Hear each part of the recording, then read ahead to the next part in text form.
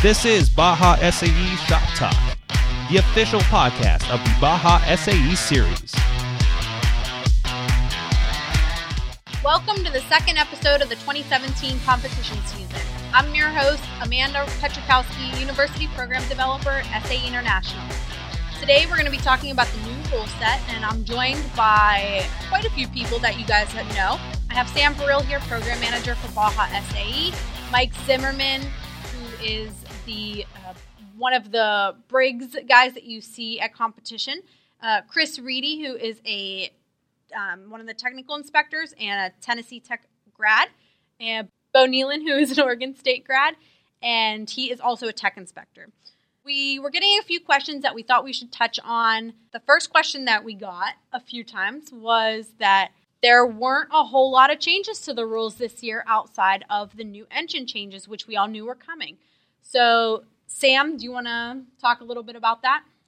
Yeah, hey guys. Something that's been going on for a number of years, and this basically comes from SAE's CDS and Education Board, was it also came from the faculty advisors and some of the students as well, that changing the rules just for the sake of change doesn't help in the learning and the education aspect of the competition. A lot of times throughout the years, we did make changes based on safety, based on things that were either clarified or explained better. There were always the tech inspectors who came to me with a number of concerns because they were looking and seeing the same misinterpretations or they weren't clear as to exactly how it was worded. So what we've done is we've tried to just make those changes, and unfortunately we may have gotten out of hand over the years, but we want to go back to possibly doing an every other year changes. It helps with education. It obviously helps students learn a little better, and it puts a little bit of ease and less pressure on the technical inspectors when they go a second year using the same rules. And so we've tried to ease that process, and we've been doing this for 41 years now, and we'll be a little bit less, hopefully, in the future with any major changes. The only one, as Amanda mentioned, would have been the Briggs & Stratton engine change for the 2017 season. Yeah, so we're expecting to have tons of teams passing tech on the first day. Is that what you're saying? I wouldn't say tons, but I would say if we go into the second year, normally Bo and Chris probably can address it as well, but the second and third competitions of the season probably brings a little bit more teams that would pass on the first day. The first event is always going to be the toughest, but I would like to think, based on some of the non-changes we made this year, that it may be a little bit better. At least that's what I'm hoping and expecting. Guys, you have any comments on that? Just from my side, in general, we're not trying to change the rules just because we want to change them. We're changing them because, either teams have come up with something that we need to specifically address, or we found something that's outdated and we can do better. So in general, we don't want to change the rules if we don't have to. So as we keep them similar and keep changes to a minimum, we expect teams to get used to them and be able to work within them and show up to a competition with a car that meets the rules the first time.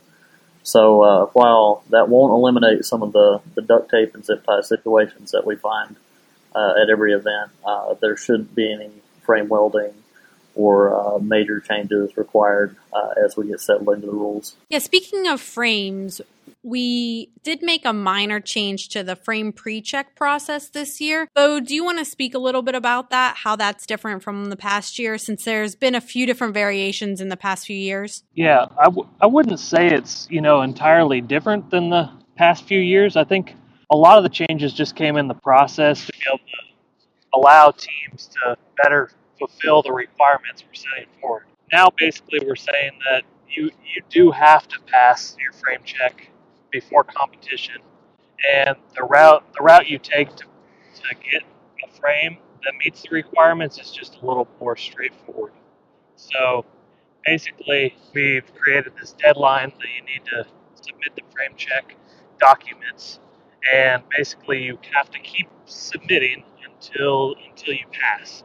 Besides, the actual submission of your frame really hasn't changed. It's just that we're trying to provide better feedback and give you an okay before competition, rather than having people show up that still need to make a lot of changes in order. past tech. Great. And one thing that is different this year is before registration will open, all deadlines will be posted. So no excuse for missing that frame pre-check deadline in January. It's already posted for all 3 competitions. We do have one major change that has been a few years in the making, and we knew it was coming. And Briggs was kind enough to bring an engine to all 3 competitions this past year, which I think helped the students get their hands on it, figure out how they're going to make modifications that they need to. We brought Mike Zimmerman on the podcast to talk a little bit about that.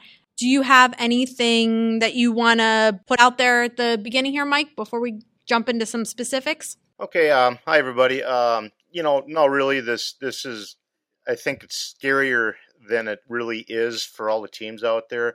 Reality is the engine is not physically size-wise any bigger, larger. Hole sizes are the same for mounting up. There's a few minor things that are different on the engine as far as, where you're going to hook the throttle cable. We're changing the governor spring location, a couple things like that. The fuel comes in on a different side of the carburetor than it did last year. Probably the biggest change is the fact that we're not supplying the fuel tank, and I've had some questions on that, so I think we need to probably speak to that a little bit here too also. Yeah, let's talk about the fuel tank while we're at it. I personally have mentioned it to a lot of students this year, and then the rules were released where the fuel tank didn't happen, at least not for this year. So, Sam, you want to talk a little bit about that? Yeah, like Mike said, we originally had talked about this a number of years ago, and for the historians, we want to make sure they understand that this will be the 3rd engine change for the Baja SAE competition. Briggs & Stratton has been with SAE from the beginning, which is over 40 years.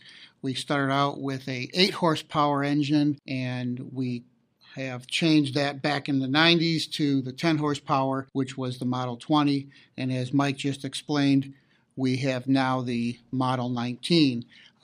One of the unique qualities of the engine itself is that what Baja SAE does with these engines is not typically what the engine is used for. So fuel tank that would be part of the Baja SAE competition doesn't lend itself to any other category. So therefore, Briggs & Stratton does not offer a tank that will be part of the Baja SAE competition. What we currently have and are using for the 2017 season is the existing tank from the old Model 20.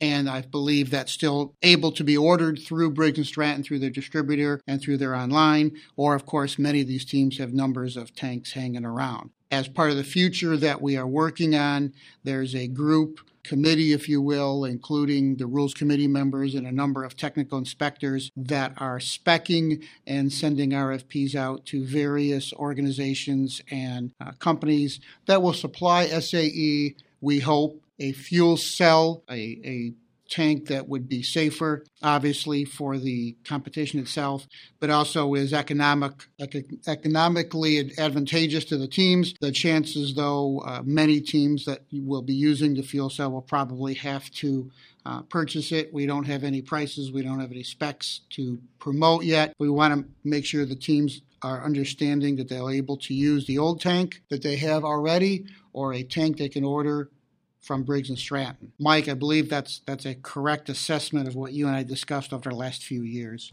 Yep, that's pretty much spot on, Sam. So, Chris, as one of the techs that's working on this process, what are the sort of things that you're looking for from, Sam mentioned affordability for teams, that kind of thing. Is there anything specific that tech is looking for when they're trying to research the fuel tank situation?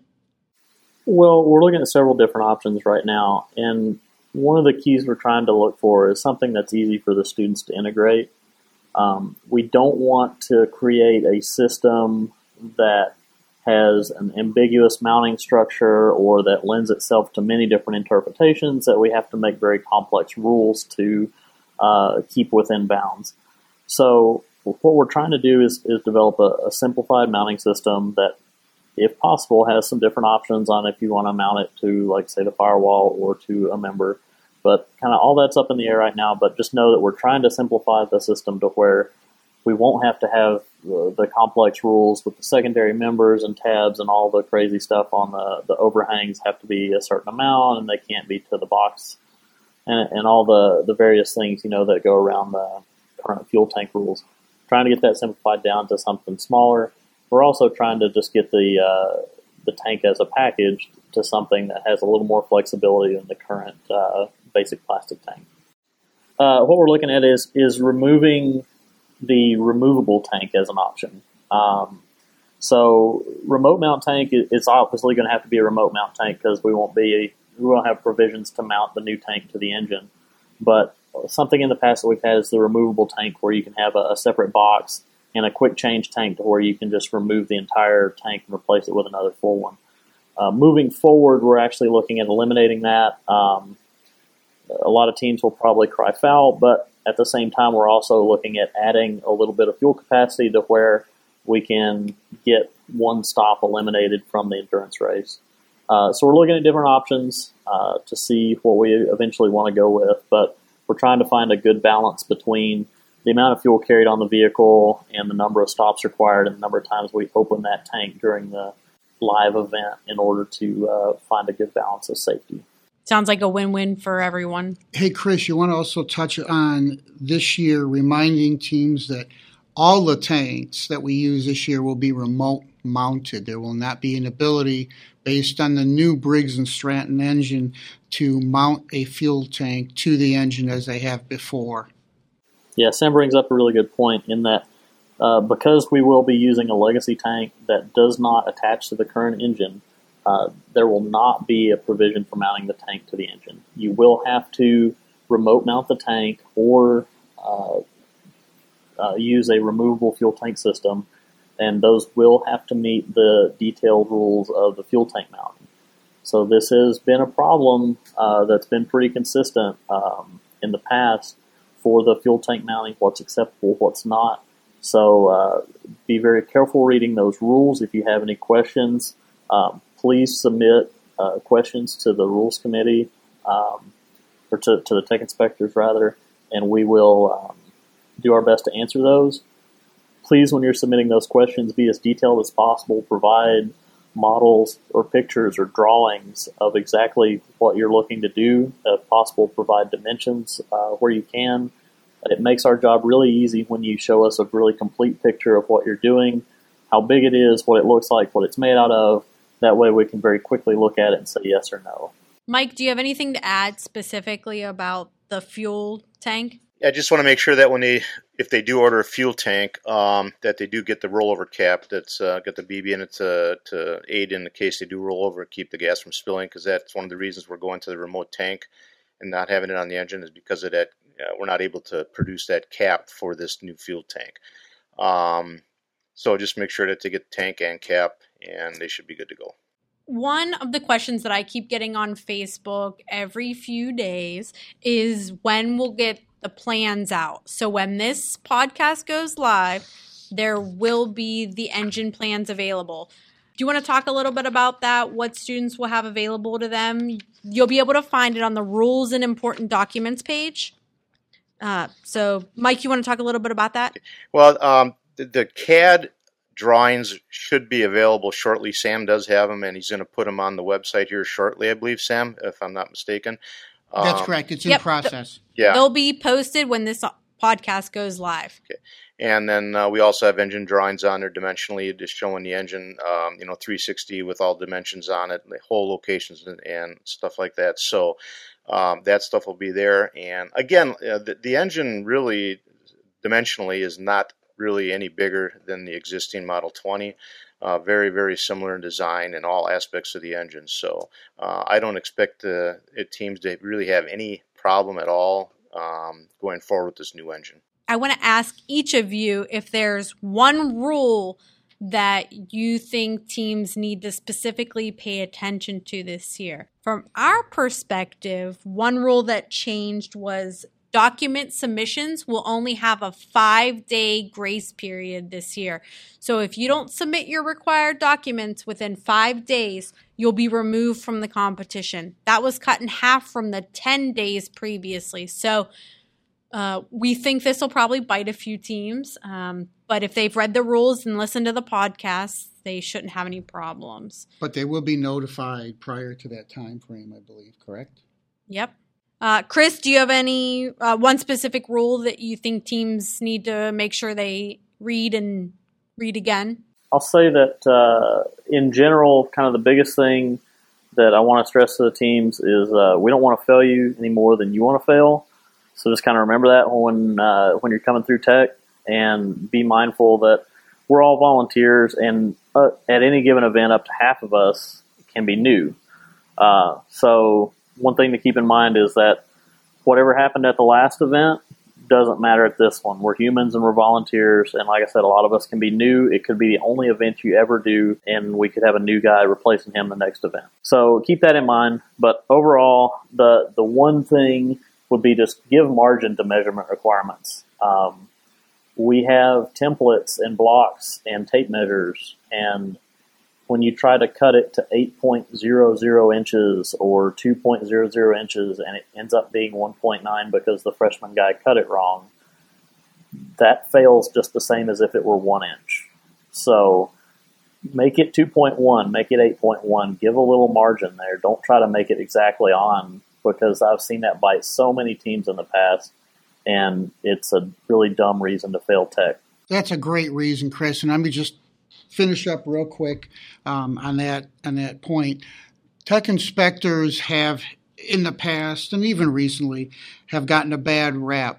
The things that Chris mentioned, the things that he said as far as he wants you guys to pass, they want all the teams to be able to compete. I do not believe there's a tech inspector that did not participate in the past. So they're all alum. They know the situation. They know the stress you guys are under. They want to be part of your solution. They don't want to be antagonistic, but they do want you to pass, and they do want you to pass safely. So take that for what it is and for what Chris has mentioned. Thanks, Chris.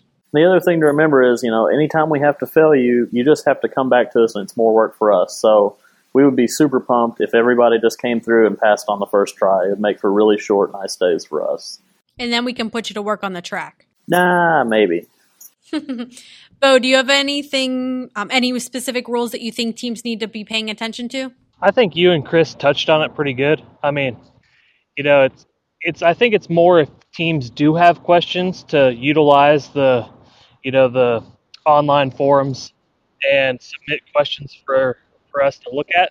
I mean, we're here to help people, and we want to see people pass. So, in the end, if you're not sure, just ask.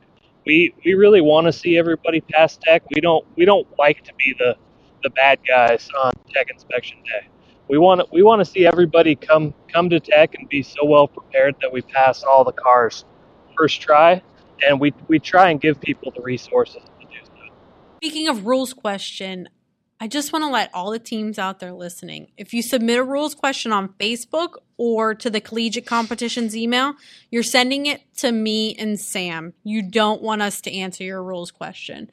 You have to submit all rules questions through the rules Q&A on BajaSAE.net. Mike, do you have one thing you think teams need to be paying attention to from the rules this year? Well, it's not really probably a rule infraction, but one thing that I see a lot of is these teams, especially if they're building new cars for this coming year, serviceability of the engine components. I mean, the high-profile parts that we, Briggs & Stratton, need to look at. Example, 2 cars last year, we could not get the air filter off the carburetor to put a new air filter on. Car couldn't run. You had to pull the engine out to do it. So when you're designing these things, I think they need to look a little bit at serviceability of some of these high-profile components that we will need to look at more than likely if they have a dirt ingestion issue or something like that. And the other thing was tech forms. We had a lot of teams that were running around trying to, borrow, steal, buy the tech forms that we have to sign on when they come to us. So I don't know if you can put something out there on the web that kind of really draws attention to the fact that they need to bring these things and be ready with them. Good point. We also get that question over and over and over again at the registration page or at the registration desk. We've talked a lot about the engine today, and one thing I do want to mention is every team will have to be ordering an engine this year. After you're registered, for the competition, go on and make sure you buy an engine through the first competition you're attending. So if you're attending California and Illinois, make sure you order your engine for the California event through that team profile page. Otherwise, you won't get it in the first round. We'll send them out in waves based on the competition. With that said, we will have between 250 and 300 teams ordering engines this year. So please be patient with us. Please don't email us every day and ask us where your engine is. We will send you the tracking information whenever we get it. If you have any questions about ordering an engine, you can email collegiatecompetitions@sae.org and we'll try to get them answered as quickly as we can. But please bear with us as well as, with our Briggs suppliers when it comes to the pushing out this new engine to all the teams. So with that, I want to wrap up. From the tech side, Chris, Bo, do you guys have anything else? Yeah, I've just got a couple more things. Just a real quick hit list. Just make a plan when you come into tech and be organized. One of the biggest pet peeves I have is when your entire team is swarming around me trying to poke their head in and see what I'm doing and getting in my way. So that doesn't help your process at all, and it's just going to slow me down and get me frustrated. And then beyond that, just the biggest tips are sweat the details of the car, like the wire routing, cleaning corners up, having your belts wrapped. Consider the sweeps of moving parts, like your suspension, getting your brake lines tangled in them. Treat your belts like they're made out of paper, which means like keep the sharp edges away. Don't redirect them out of things. Like basically keep anything from wearing on them. Keep your batteries secure. Constrain your fuel line really well. That's something I've had to... there's probably been 1,000 zip ties used on my account for that. And then just generally treat tech inspection like what it is, and that is the one event with the most points at stake. If you don't make it through tech inspection, that's an automatic 700 points you're not eligible for, because that's all of the dynamic events and the endurance race. So come to the event, treat it like that, and it won't be a problem. Read the rules carefully. And one thing we constantly notice in tech, there's a lot of cars that are designed to meet the rules, but really could be a lot more ergonomic and safe than what we see. I mean, when designing these things, people need to use common sense. And just because there isn't a rule defining something doesn't mean it's something or a good idea. Like I said before, if you're unsure about rules, submit rule inquiries. We're here to help. So we want to see everybody be successful and pass tech on the first try. Like Chris said, when you guys come to Briggs Tech, nothing's really changed. We ask you to, verify you have nothing in the crankshaft. Make sure you got fuel. Make sure you have oil in the engine. I hate to say it, but we've seen 2 cars blow up last year because they had no oil in the engine. So, make sure you're oiled up, gassed up, fueled up, everything off the crankshaft.